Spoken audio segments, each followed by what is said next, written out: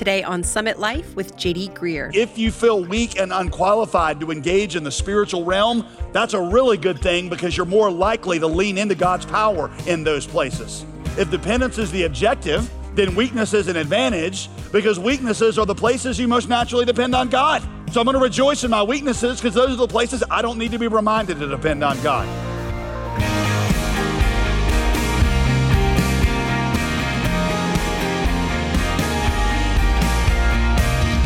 Welcome back to Summit Life with pastor, author, and theologian JD Greear. As always, I'm your host, Molly Vidovich. Okay, do you consider yourself a lover or a fighter? The truth is, as Christ followers, we're actually called to be both. You've probably heard about the spiritual armor that Paul describes in Ephesians, but have you ever really thought that you needed it? Today, Pastor JD walks us through each piece of spiritual armor so that we know how to arm ourselves for the spiritual attack happening right now. But it's also important to understand that you need every part of your body spiritually covered, because where the gospel has built you up, Satan cannot attack you. And that's good news, right? Well, let's learn more from Pastor JD today as he opens Ephesians chapter 6. Tuesday, June 6, 1944.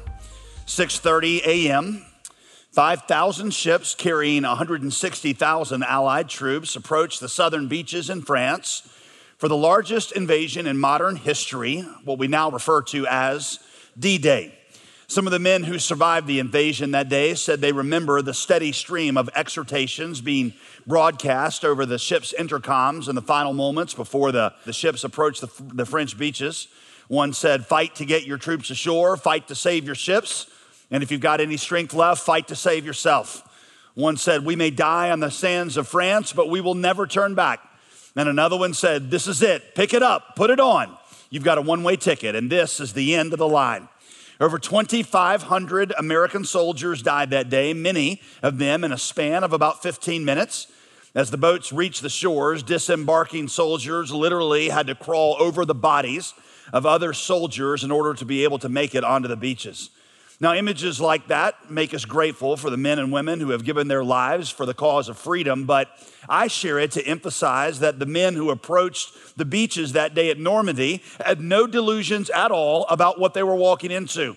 Not a single one of them thought that they were going to an exotic beach in France for a vacation. They knew they were walking headfirst into the onslaught of an enemy who wanted nothing more than their complete and total destruction. Well, see, at the end of the book of Ephesians, Paul pulls back the curtain on life, and he shows us that we are in the midst of a battle that is no less fierce with an enemy no less stringent. The tragedy is that many of us have no idea we're even in a battle. We approach life as if it were a vacation rather than a war, like we're on a playground rather than a battleground. But that's not true. And you and I might wish all day long that it were true, but that didn't change the fact that we really are in a battle with a very real enemy. And unless we wake up to that, we'll probably end up as one of the casualties. How silly would it be to show up on D-Day with a beach towel and a ducky? That's how many of us are showing up spiritually for this battle. So Paul starts his conclusion to the book of Ephesians like this, chapter 6, verse 12. You see, he says, we don't wrestle against flesh and blood. No. We're against rulers, against the authorities, right? Not earthly authorities and rulers, but against the cosmic powers over this present darkness. We're against spiritual forces of evil in the heavenly places. Let's start with the obvious. Paul believed in an unseen spiritual realm. Isn't that obvious? And for whatever it's worth, Jesus did too. In fact, Jesus spent a large portion of his ministry in direct conflict with the demonic, and he summarized his whole ministry as proclaiming liberty to captives. Captives implies that there's something or someone that you're being held captive by. So Paul's just picking up right where Jesus left off. And throughout the book of Ephesians, he's going to refer to the believer's life as a struggle, as a fight, as warfare against evil forces. And he's going to end the book of Ephesians with a list of weapons that we need to engage in that warfare. C.S. Lewis once observed, he says, when it comes to the demonic, people usually fall into one of two errors. Either they take him altogether too seriously, or they don't take him seriously enough. Maybe you've known people who fit into that first category of error, Christians who kind of imagine that Satan is to blame for every inconvenient circumstance in their life. A dead car battery, a traffic jam. Oh, the demon is messing with traffic again. A price increase at Bojangles. Oh, biscuits are now $1.40. Satan's trying to ruin my budget so I can't tithe. And you're like, I don't think that's what's happening here. But other people on the other side, maybe in reaction to them, or maybe just because of the Western culture that we grow up in, they commit an equally dangerous error, if not more dangerous, and that is they ignore him altogether. But not only does that ignore a significant teaching theme in the life of Jesus, that also means that if what Jesus said is true at all, that's like walking onto the beaches of Normandy with no clue that there's an enemy that has machine guns trained right at you. Y'all, for what it's worth, Satan could care less whether or not you believe in him, because he's not after your recognition, he's after your destruction. In fact, 2 Corinthians, Paul calls him an angel of light.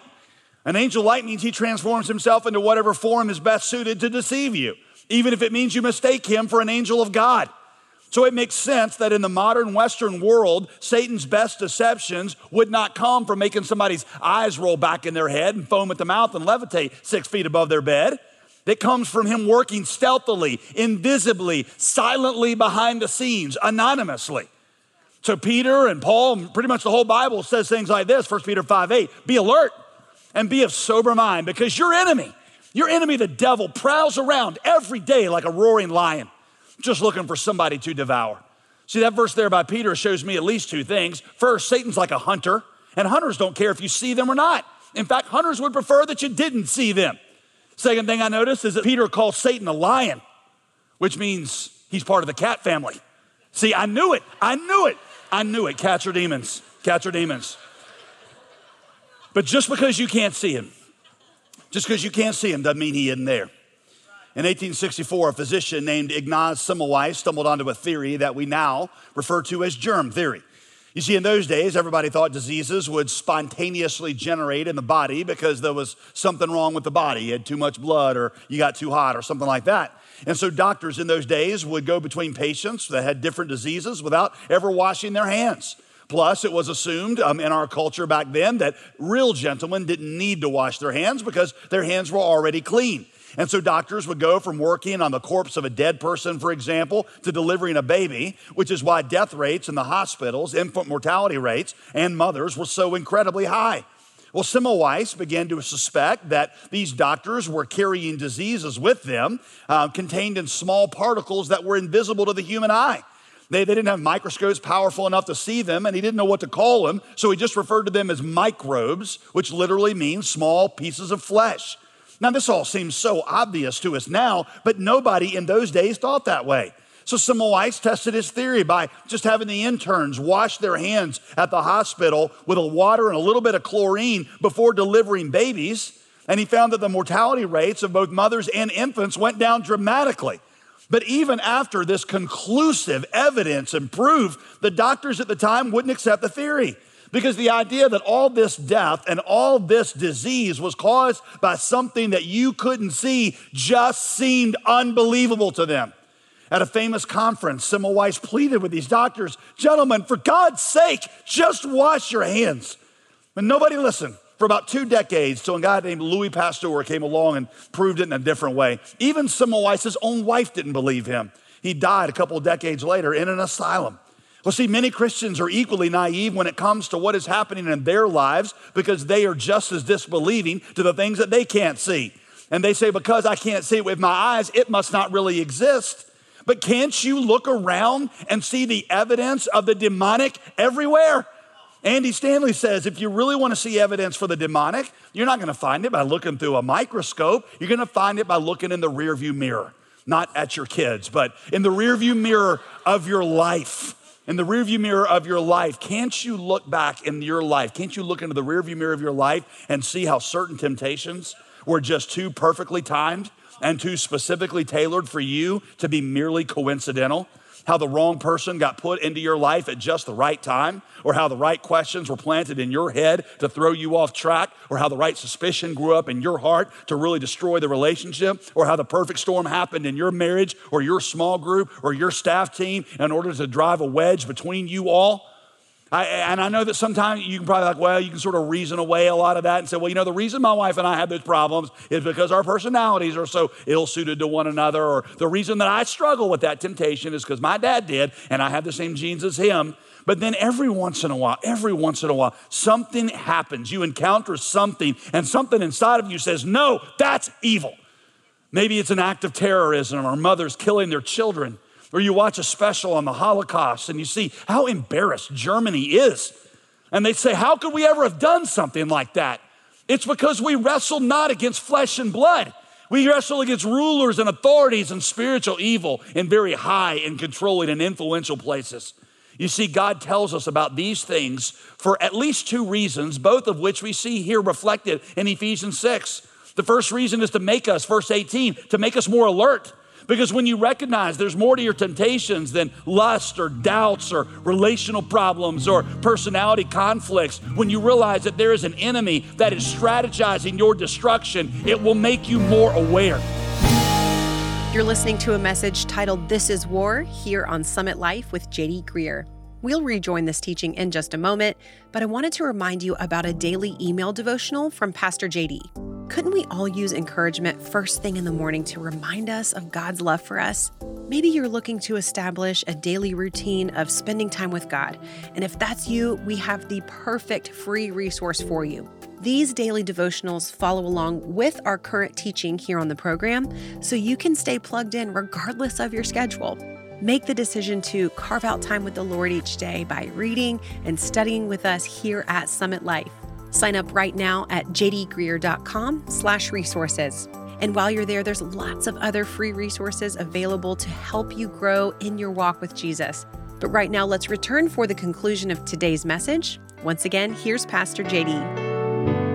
Most of you know that before I became pastor here, I served for a couple years as a missionary in an unreached people group over in Southeast Asia. And so we brought in some friends from the United States to pass out some Bibles in our area, and never really been done before. And make a long story short, a mob of 2,500 people collapsed on these guys, and the police arrested them, and the mob was calling out to the police, or they were rioting to demand that the police release these teammates of mine so that they could murder them. They did this for about 3 hours one afternoon. So one of the guys that we had put with the team was a local there. He was a local believer, so they didn't recognize him like the other guys. The mob burned my friends' cars, torched them. And this guy said, as I was standing in that mob, as they were calling out for the police to release these guys, he said, I had a recorder in my pocket, so I recorded it. And he recorded about 30 minutes of this mob as they, in this murderously savage way, called out for the police to let these guys out so that they could kill him. Later, he played that recording for me, and I'm not a demon behind every rock kind of guy, but when I listened to that, there was something in it that I said, that's beyond anger. There was something demonic that was going on in that murderous mob.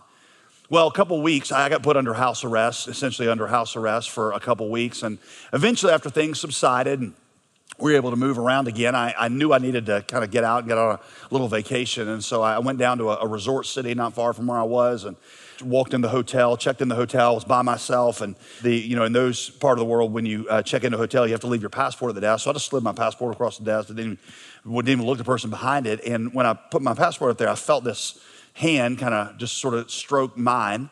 And I looked up, and it's this beautiful girl that's looking back at me. And she said, in their language, she said, "Is there anything else that you would like to hold at this hotel tonight?" And I looked up, and I was emotionally, I was bankrupt, I was spent. There was nothing, no strength I had left. I was as low as I'd ever been in my life. And I look up at this beautiful face staring back at me, and everything inside of me wants to respond and say yes. But then all of a sudden, it wasn't like a vision, like I actually saw things, but it's just an insight from the Holy Spirit where I looked into the eyes of this beautiful girl and I recognized the same savagely murderous spirit that had been in that mob that was now coming after me in a different direction. And I actually recoiled. I felt the Holy Spirit tell me, you get out of there. And I pulled back and I left my passport there and I ran the other direction. Because see, there are times in your life where you have to realize it's not just about lust. And it's not just about a personality conflict, and it's not just relational problems. You got an enemy who is prowling around like a roaring lion, and he is trying to devour you. And so he comes for me when I'm tired or when I'm down, and he seduces me with the lust of the flesh. Sometimes he waits for me off stage when I have done well to whisper in my heart how awesome and extraordinary I am. He'll take whatever form he wants in order to be able to take my eyes off of God and to convince myself that I can do it better my way. So he tells us, I want you to be alert that this is not a flesh and blood thing. You're against a real enemy. And for some of you, you are totally blind to the fact that he's working in your family and in your heart. The other reason that God tells us about these things, he says, is to drive us to greater dependency on God. You see, if this were merely a battle against other humans or with my own lust, that would be one thing. But it's against an enemy with supernatural power.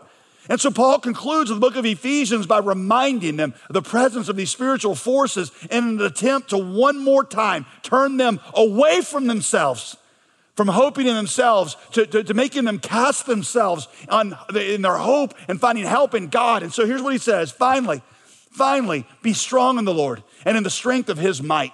By the way, right here is where that verse 12 that we read just a minute ago about the, wrestle not against flesh and blood goes. Therefore, take up the whole armor of God, that you may be able to withstand in the evil day, and having done all, to stand firm. Now, there's a couple of phrases there I've highlighted. I want to make sure you see both of them. Having done all to stand firm means that there's no way you can escape this fight. There's only two places in the Christian life in which Paul says a Christian can and should flee: sexual immorality and the love of money. When it comes to monies and honeys, you get out of town, all right? But everywhere else, you got to learn to stand firm because you can't escape even if you did run.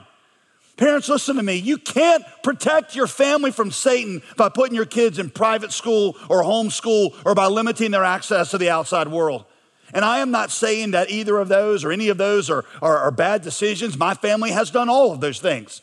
But you have to learn to stand firm in the battle and not always assume you can run from it, because you can't run from it. It's going to come after you wherever it is. That's the first phrase, stand firm. Here's the other one, be strong in the Lord, and in the strength of his might shows me that this has got nothing to do with your power. Hadn't that been a recurring theme in the book of Ephesians?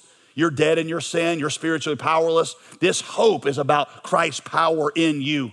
In fact, in this battle, your strengths are more often liabilities, because your strengths are the places where you will most likely forget to depend on God and lean into his strength. You see, if you feel weak and unqualified to engage in the spiritual realm, that's a good thing. That's a really good thing, because you're more likely to lean into God's power in those places. We always say around here that in the Christian life, weakness is an advantage because dependence is the objective. In fact, you want to take notes, write this down and think about it for about a week. If dependence is the objective, then weakness is an advantage, because weaknesses are the places you most naturally depend on God. So I'm going to rejoice in my weaknesses, because those are the places I don't need to be reminded to depend on God. You feel spiritually powerless to engage the enemy? Congratulations, you're at stage 1. That's a really important stage, because that's where you'll know to depend on God. Y'all see, listen, there's something really important to remember here. As we get to the end of the book of Ephesians, listen, Paul is not introducing new content right at the end, like something he wants to add on and be like, oh yeah, these random pieces of spiritual armor are also really important too. I mean, every writer who's ever been in a writing class knows you don't bring up new stuff in the conclusion. You don't say finally and then introduce a new concept. So what Paul says is finally, and then he just comes up with a metaphor to summarize what he's been saying for 6 chapters. So these pieces of spiritual armor are merely a way of applying the gospel that he's talked about in 6 chapters to every part of your life. Here's why I point this out. When I grew up, I was introduced to the spiritual armor through what I now refer to as flannel graph discipleship. Anybody know what that is? These little pieces of flannel and you put them on the board. So this is kind of how I remember it. And I just always assumed that spiritual armor were these strange, mysterious things that you needed to have to ward off demons, like some kind of spiritual amulet or an expecto patronum or something like that. And I think a lot of Christians still think of it that way. You don't believe me? Just type it in on a Google search and look what comes up. You got Christians who are like, oh, when I analyze it, what exactly is a flaming dart? What's your flaming dart? Find it, bind it, rewind it. And you're like, I don't think that's what Paul is doing here. Jot this down. Each of these 7 pieces of armor is simply a way of applying the gospel. That's all that it is. A ways of applying the gospel, a metaphor for applying the gospel to every single part of your life. In fact, if I could be so bold, some of them are quite repetitive. They get at similar concepts. Putting on the helmet of salvation and taking the shield of faith are not two fundamentally different ideas.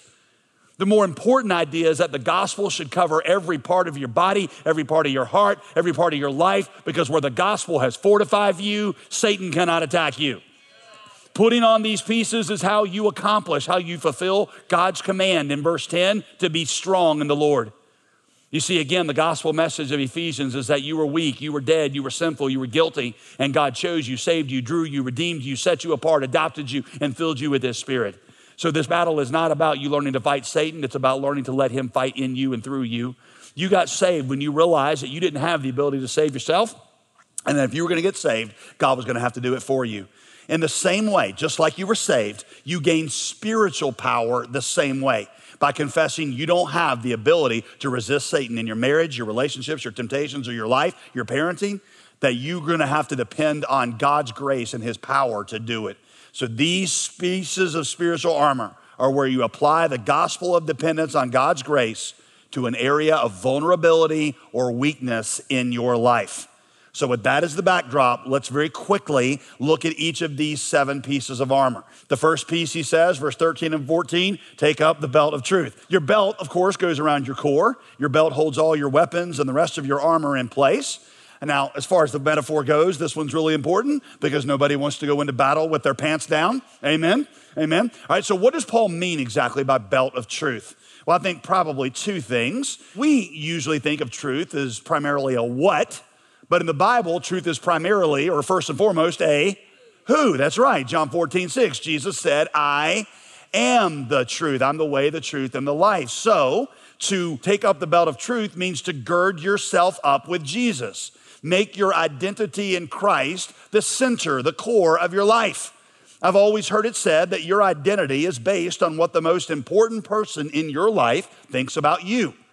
Here's a question. Is Jesus that most important person to you? And have you made what He thinks about you your core identity?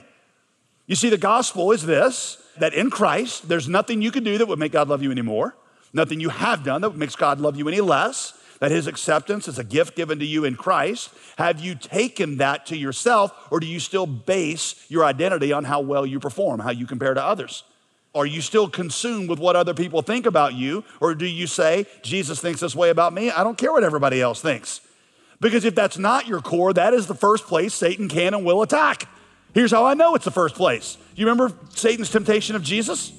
What was the first thing out of his mouth? If you are the Son of God. What did he attack? He attacked his identity. If you really are the Son of God, you wouldn't be out here. Here's what he says to you. If you're really a child of God, you wouldn't struggle with that. Hey, if you really were a child of God, your life wouldn't be like this. If God actually existed and He loved you, then there's no way your life would be what it is. So belt of truth means you counteract that by saying, no, I am a child of God because God has done that for me in the gospel. You're listening to Summit Life with Pastor J.D. Greer. If you missed any of the previous messages in our series called Love Incorruptible, you can catch up online at jdgreer.com. JD, I think there's a question that many of us ask ourselves on a fairly regular basis. Does my work define me? Am I more than simply what I do for a living? And am I more than just a mom or a dad or brother or sister? Who exactly am I? Yeah, Molly, I know for me, a lot of those questions, they're just kind of right below the surface. Yes. I mean, a lot of times we stay so busy, we don't ask these kinds of questions, but they're there just saying like, is this worth it? Is this what life is about? Am I going to get to the end of my life and feel like I wasted it? Right. Or am I going to get to the end and feel like this is the life that I was supposed to live? Hey, you ever heard that phrase where the 2 most important days of your life are the day that you're born and then the day that you realize why you were born? The book of Ephesians helps you understand the answer to that second question.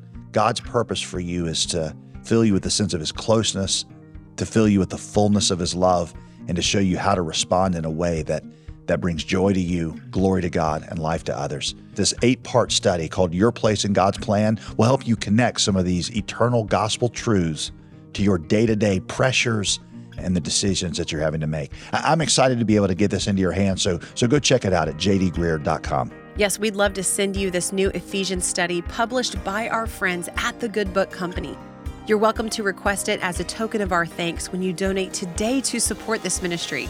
It takes friends like you partnering with us to make Summit Life possible.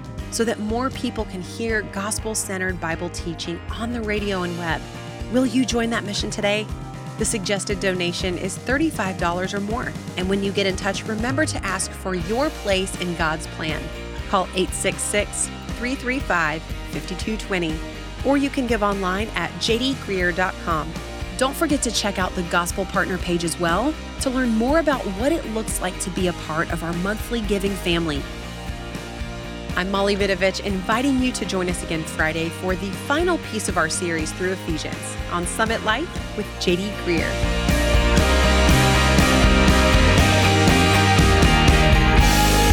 Today's program was produced and sponsored by J.D. Greer Ministries.